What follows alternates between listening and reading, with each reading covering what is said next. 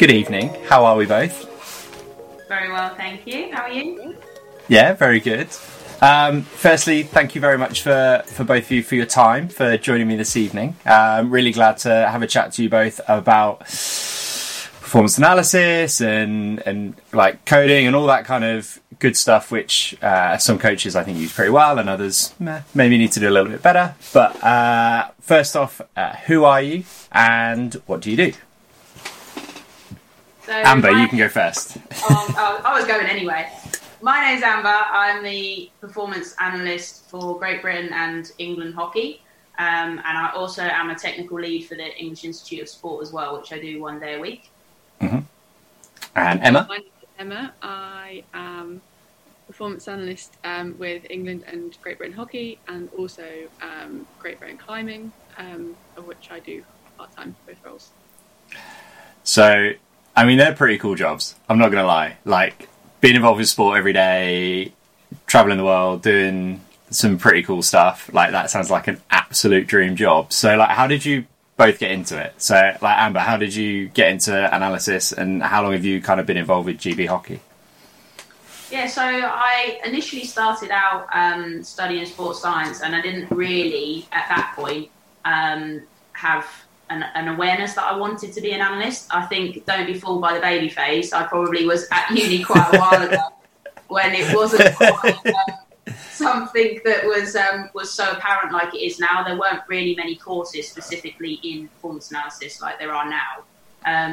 So all I knew at that point was that I wanted to work in elite sport. Actually, in football is kind of where I grew up, and that was my sport growing up. So that's where I wanted to be. So I did an internship as a sports scientist for a football club, and that kind of entailed a few different things. So a bit of strength and conditioning, a bit of analysis, a bit of nutrition, kind of dipped a toe in every area. And that's really where I thought actually analysis is something that seemed of real interest. And at uni, I specialised in biomechanics, so kind of the numbers and the maths around that kind of lend itself quite nicely. Yeah. So from uni, I then stepped into having now an awareness that I wanted to try and be an analyst. I went to work for a football club as an analyst. I started off at Reading as an intern, and then subsequently then managed to get a job with them working in their first team. So I was there for 2 seasons, and then found myself falling into hockey, which I've now been in for about 5.5 years. So that's a pretty cool journey, and biomechanics was my love at uni as well, so I can definitely see out the transition from biomechanics into the analysis stuff. Em, how did you get into it? Similar to Amber, really. I did sports science at uni.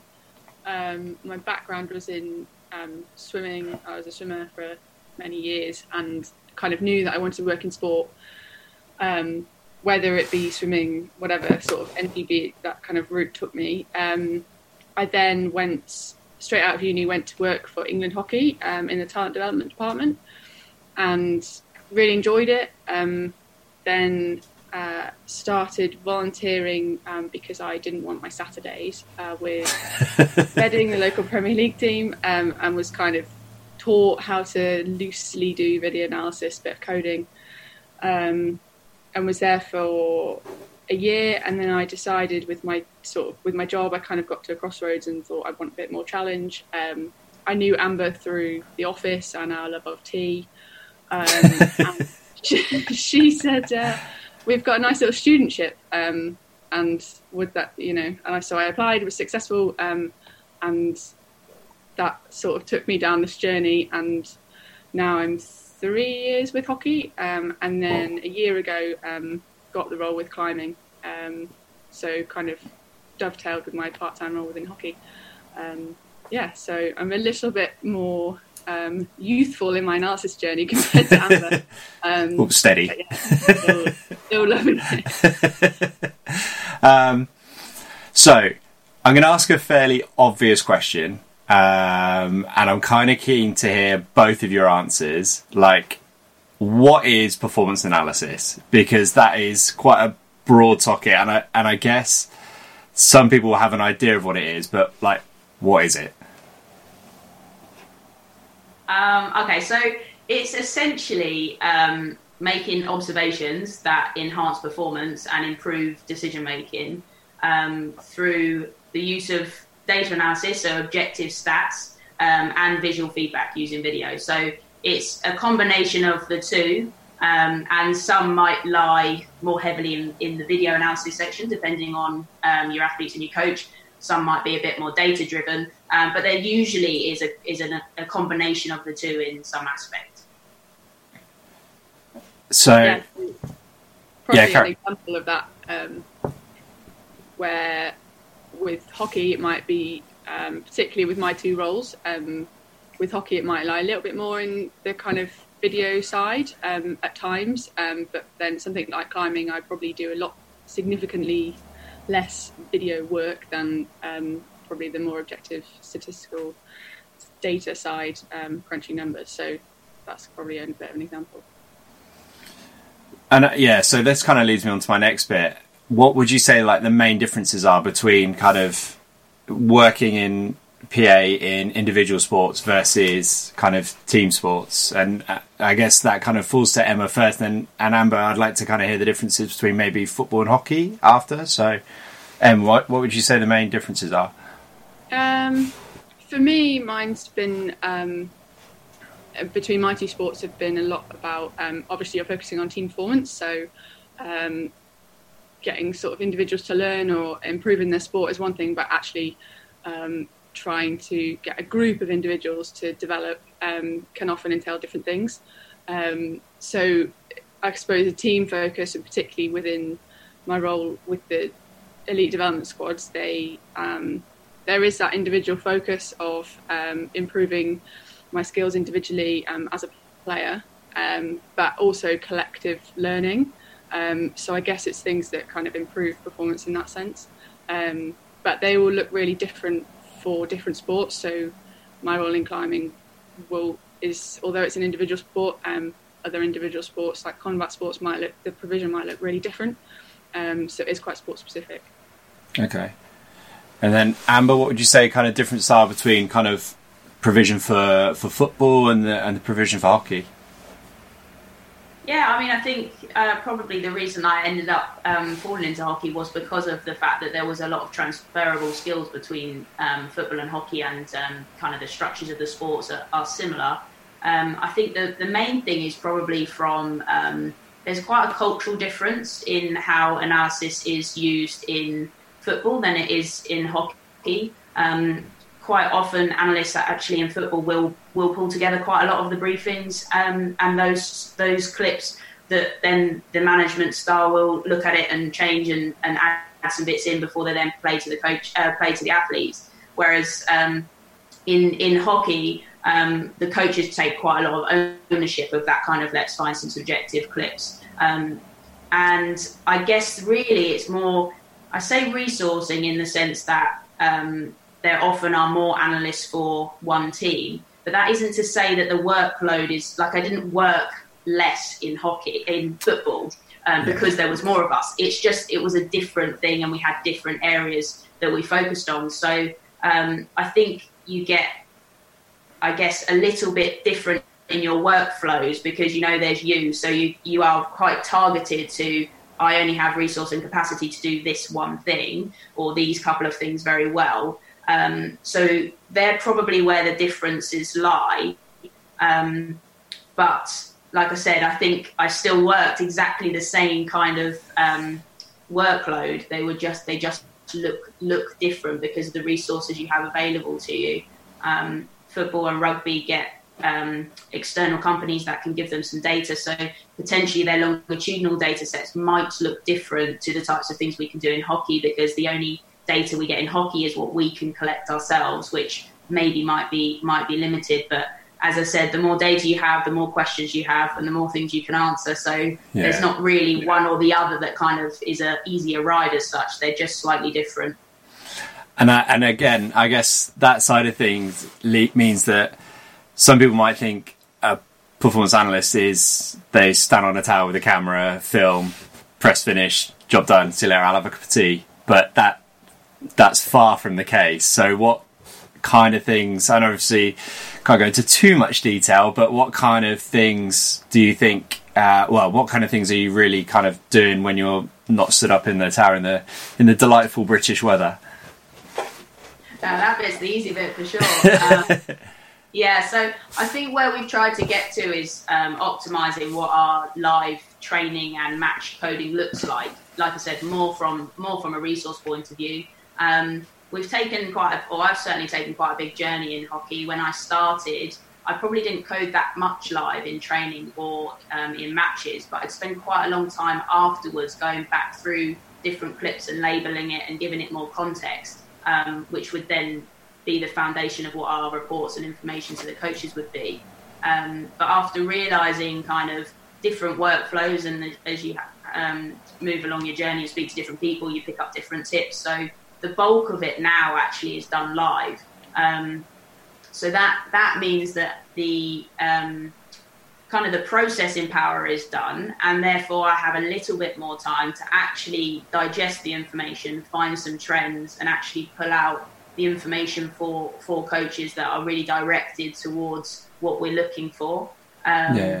So it's amazing. You often think when you're not at training or they're not playing a match, what are you doing? But we have a whole host of the opposition that we need to keep a track on. We need to get footage of them. We need to code it. We need to update that database. We're constantly developing and changing and adjusting what our reports look like to optimize what it's being delivered and how the coaches are using it, and how we translate that into performance on the pitch. So there's an awful lot of background kind of workflow development and information digesting that usually you don't get a busting lot of time to do. So trying to get as much done live to maximise the opportunity of looking at trends to find some answers is probably where we sit now. Yeah. And then Em, I guess on your side of things with climbing versus hockey, I guess on the climbing side, you're not going to be really going to all the competitions and stuff. So your stuff, I guess, is then purely based away from there. So kind of home based. So what does that kind of workflow look like compared to then hockey?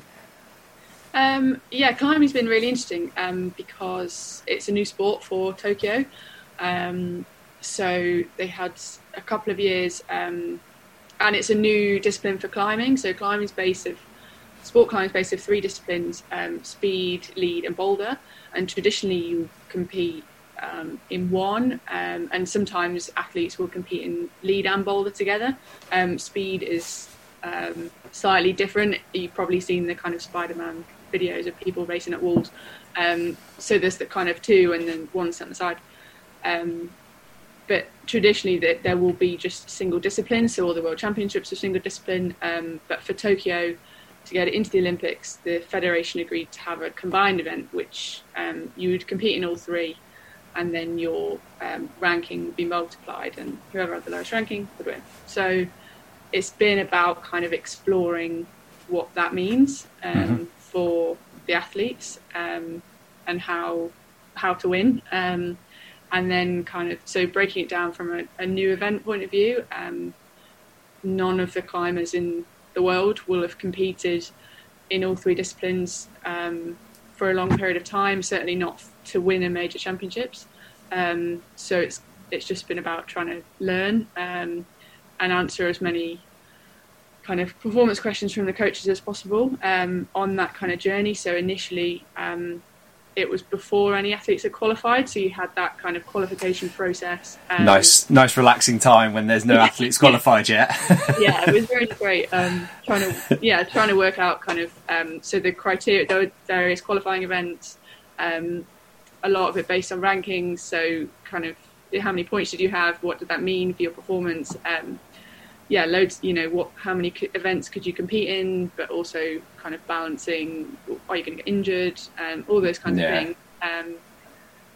A lot of just trying to learn about a new sport, trying to get as much data as we can, because we were starting from absolute zero, nice blank piece of paper.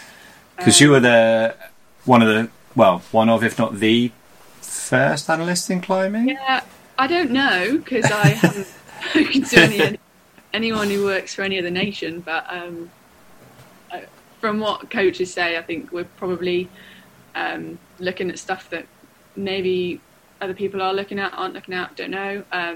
But anything that can kind of give us a bit of a performance edge, hopefully will be beneficial. So yeah, that's quite exciting. That's cool. So my next question really, so you guys have collected all this data, you've either been to the tournaments or you've got the data from tournaments or whatever. You've got these huge data sets and all these video and everything else. How do you then present that back to coaches? Because coaches and analysts are two very different things. So how do you present that data, and what kind of processes would you kind of recommend for maybe somebody starting out in analysis or whatever? So yeah, how do you present back to the coaches?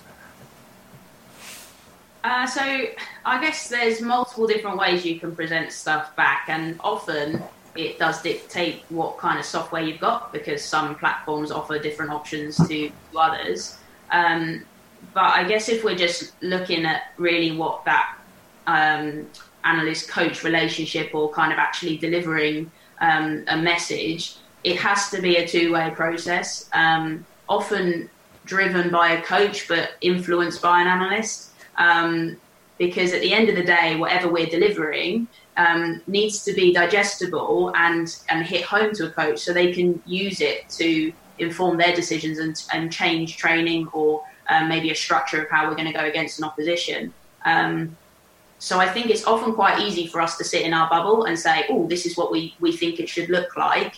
But we really need to have that dialogue with the coaches and understand what they would want. And sometimes, like all of us, we don't know what we don't know. So sometimes we might produce something and say, what do you think of this? It may land, it may not. But that constant feedback and dialogue eventually gets you to a position where you have a workflow and an output that does the trick and does what is necessary. So we have a couple of options. We've often sat, as most people do, with just here's a PDF report of statistics, and it might benchmark that match against what our normal averages are to give us a little bit of an idea as to how we have done in that game. Because we use Sports Code, we can have output reports that actually allow us to link the statistics to the videos. That adds another bit of context, which is useful. And then there's other different types of visualization tools like Tableau or Power BI, which actually can allow things to be slightly more dynamic than what a flat report would look like in a PDF format. But it really depends where, I guess, the coaches are in their analysis journey as well. I was going to say, so there's got to be a bit of an education both ways, because obviously, like you say, you don't know what you don't know as an analyst, but as a coach, I don't know a lot. I know a reasonable amount, but I don't know anywhere near what you two would know. So how do you then upskill educating the coach, and how's that journey been? Yeah, I think for me, what often, I guess what I've certainly learned early on in my career, thinking that more is better, and actually I'm just going to give you everything I can do because I want to show you that I'm a good analyst. So here's everything. And we all go through that, and even now I probably still do that, because obviously you want to have the most impact as you can. But quite often the simple things done well are the most effective. And sometimes having something really stripped back and just highlighting those key themes of what we were looking to do in that game, and giving them a good reference and a benchmark as to actually, have we made improvements in that or have we not, sometimes can lead to the most informative conversations.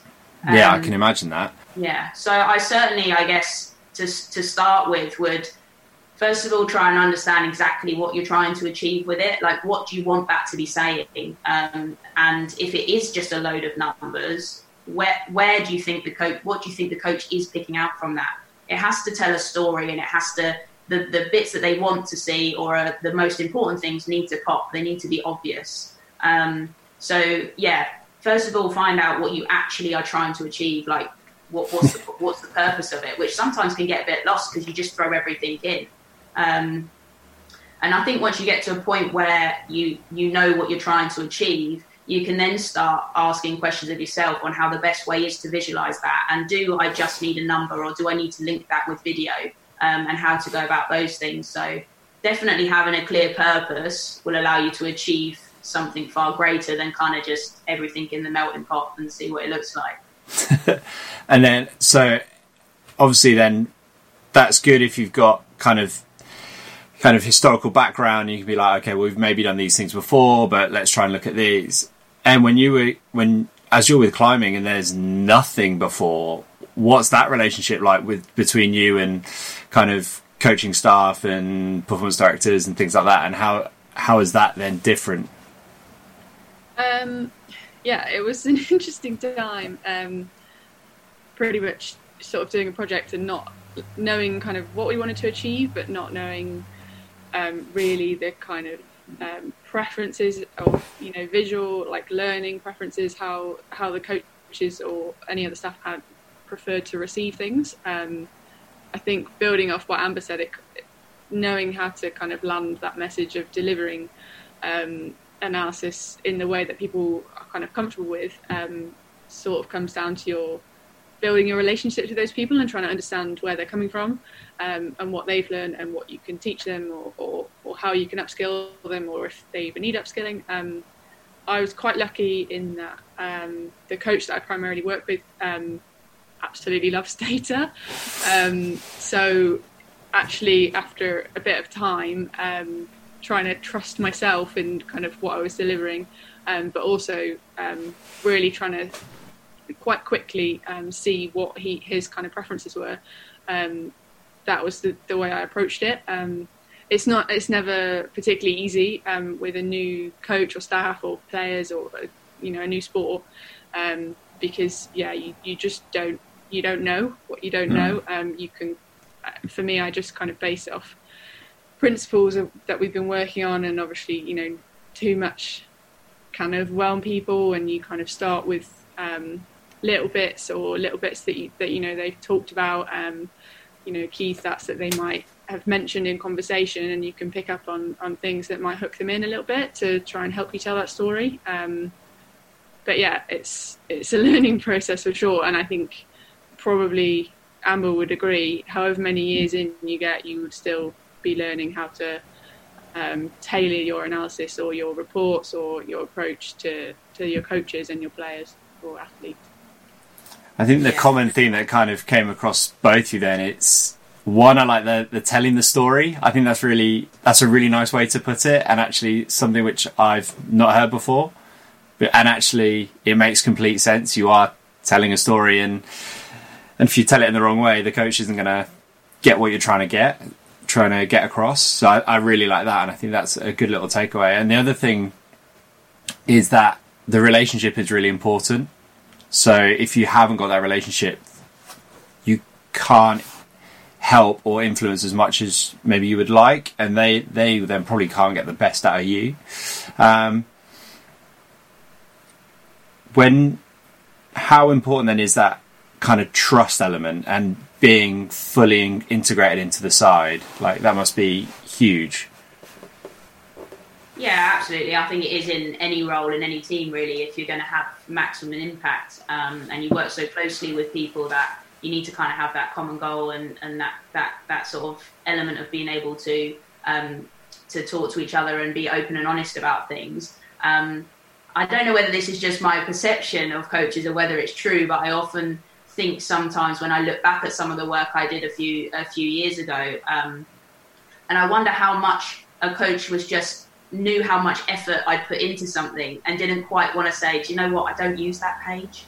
Like, I don't use that, because you know, people, obviously we create good relationships with people, but actually, you know, being able to just say, does this land for you? If it doesn't, absolutely tell me, because my number one goal is to get to a point where this is as effective as possible.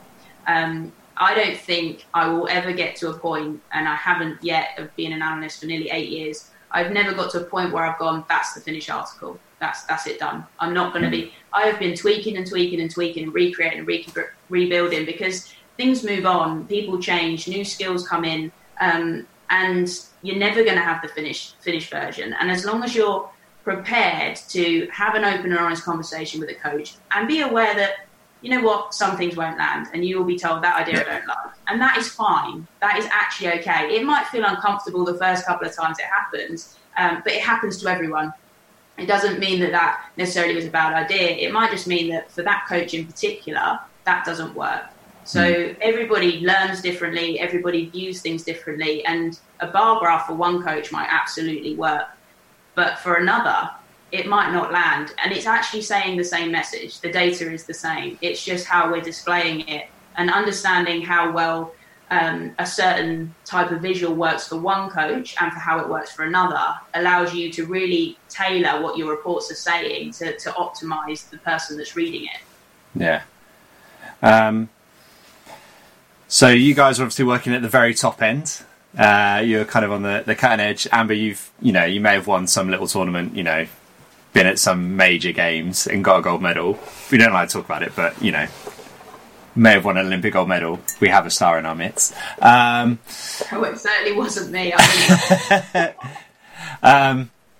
What advice would you give to somebody who's thinking, actually, you know what, this looks really interesting and I'd like to get stuck into this, or maybe somebody who's just started doing a bit of analysis at club level in rugby, football, hockey, whatever, and they're kind of wanting to do more. What would your advice be? I think just try and get as much sort of experience as possible in terms of different experience. A lot of analysts have all gone through a similar journey. We've had to do an internship. We've had to try and someone at some point has said, you know what, I'm going to take a risk on you. Like Danny Carey did with me. I came from football. I knew nothing about hockey. And someone took a risk. And I think if you can get as much experience as possible in different areas, one, you pick up ideas because there's 1,000 ways to skin a cat. And you pick up different ideas, and the more you learn from different people, the more you understand that there are different ways of doing things that are maybe more effective than what you've currently got in your locker. And also, it will teach you a little bit about whether you really want to do it, because there are some incredible highs of being an analyst and working in elite sport. But as with every job, there's cons to it as well. Em will vouch for this when we go away on tournaments and we're up the tower. For example, we take Rio, for example. It was the most incredible experience. And yes, we won a gold medal, and that will be forever one of the biggest memories of my career or my personal life. But I spent that entire time with the opposition analysts more than I did my own team, because that's the reality of the role we play. And more often than not, again, Em will see this as well. We're stuck up a tower when people are celebrating on the pitch, and we're just trying to get down from the scaffold. And you are kind of, albeit you are involved in the team, but you play quite a different role. And I don't think for the month I was at Rio, I had more than 4 hours sleep a night. And it was, absolutely worth it. Don't get me wrong, but there are obviously with everything pros and cons to it. But yeah. And what would your one piece of advice be? I probably learned this one from Amber, to be fair.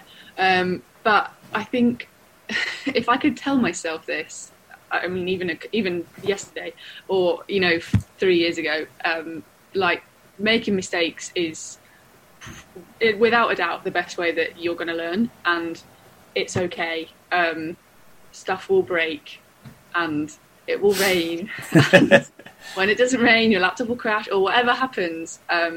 But the more that happens, annoyingly, because it will keep happening, and the more that you slightly get things wrong or miss the boat or whatever, the more you will learn and the better you will become because of it. And I think, as horrible as it is to be comfortable with those things, being comfortable with it, that is okay, and that will make you better. I still have to tell myself it's okay to make mistakes, because it's just so long as you learn from them. But that will make you, if you want to become an analyst, much better. So, after the advice then, what would you say then? We'll start with Amber. What is your your highlight moment from your analysis career? What's your fondest memory? An obvious one is when the women won gold at Rio. But because that's so obvious, one experience that really really made me feel valued and made me love my job and the people I work with was the Europeans 2017. Like I alluded to, sometimes we don't make it down to the pitch for that big last huddle and celebration. And this happened to be where the players and staff walked up the steps to get their medals. It was a little bit Champions League like, which doesn't happen often. And it was in Holland, and the crowd was so busy, and I couldn't get through. And I'm thinking, selfishly, I'm like, I'm missing kind of that moment that we've worked hard for. And our team captain basically got off the stadium, looked around, and ran back up the stairs to ask for another medal. And the broadcast cameras are following her because media want requests and things. And even the commentators are like, what's she doing? And essentially she realised that I wasn't there, and she made sure that she went and got a medal. And as soon as I finally managed to get to the pitch, she put it around my neck, and all the girls gave me a hug. And that for me is probably is as equal to winning gold from a real kind of like personal, emotional sense, in that, you realise that you sometimes feel quite distant and in the background, but they definitely realise the impact that you have and the help you've given to them and everybody to get to win a medal. What's yours? I think I've got two because I'm indecisive and I can't choose. Shock.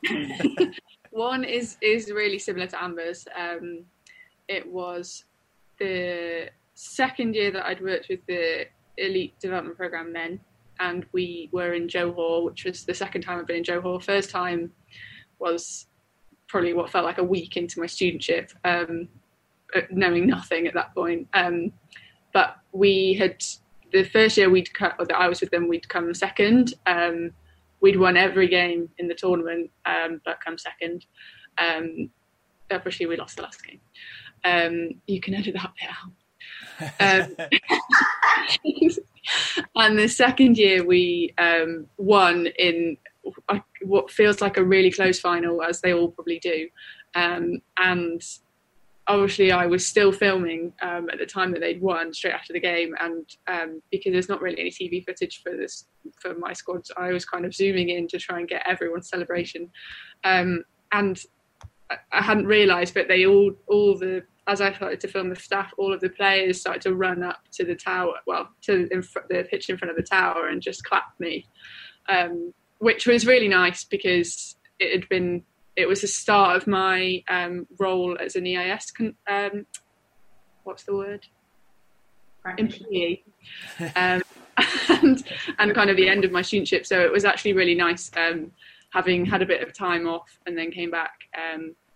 And then probably my second highlight was last summer at the European Junior Championships for the under-21s, where I was with the men again, with England men, and we had a difficult group. They were always really close, and we'd had quite a difficult summer and quite a hard lead into the tournament.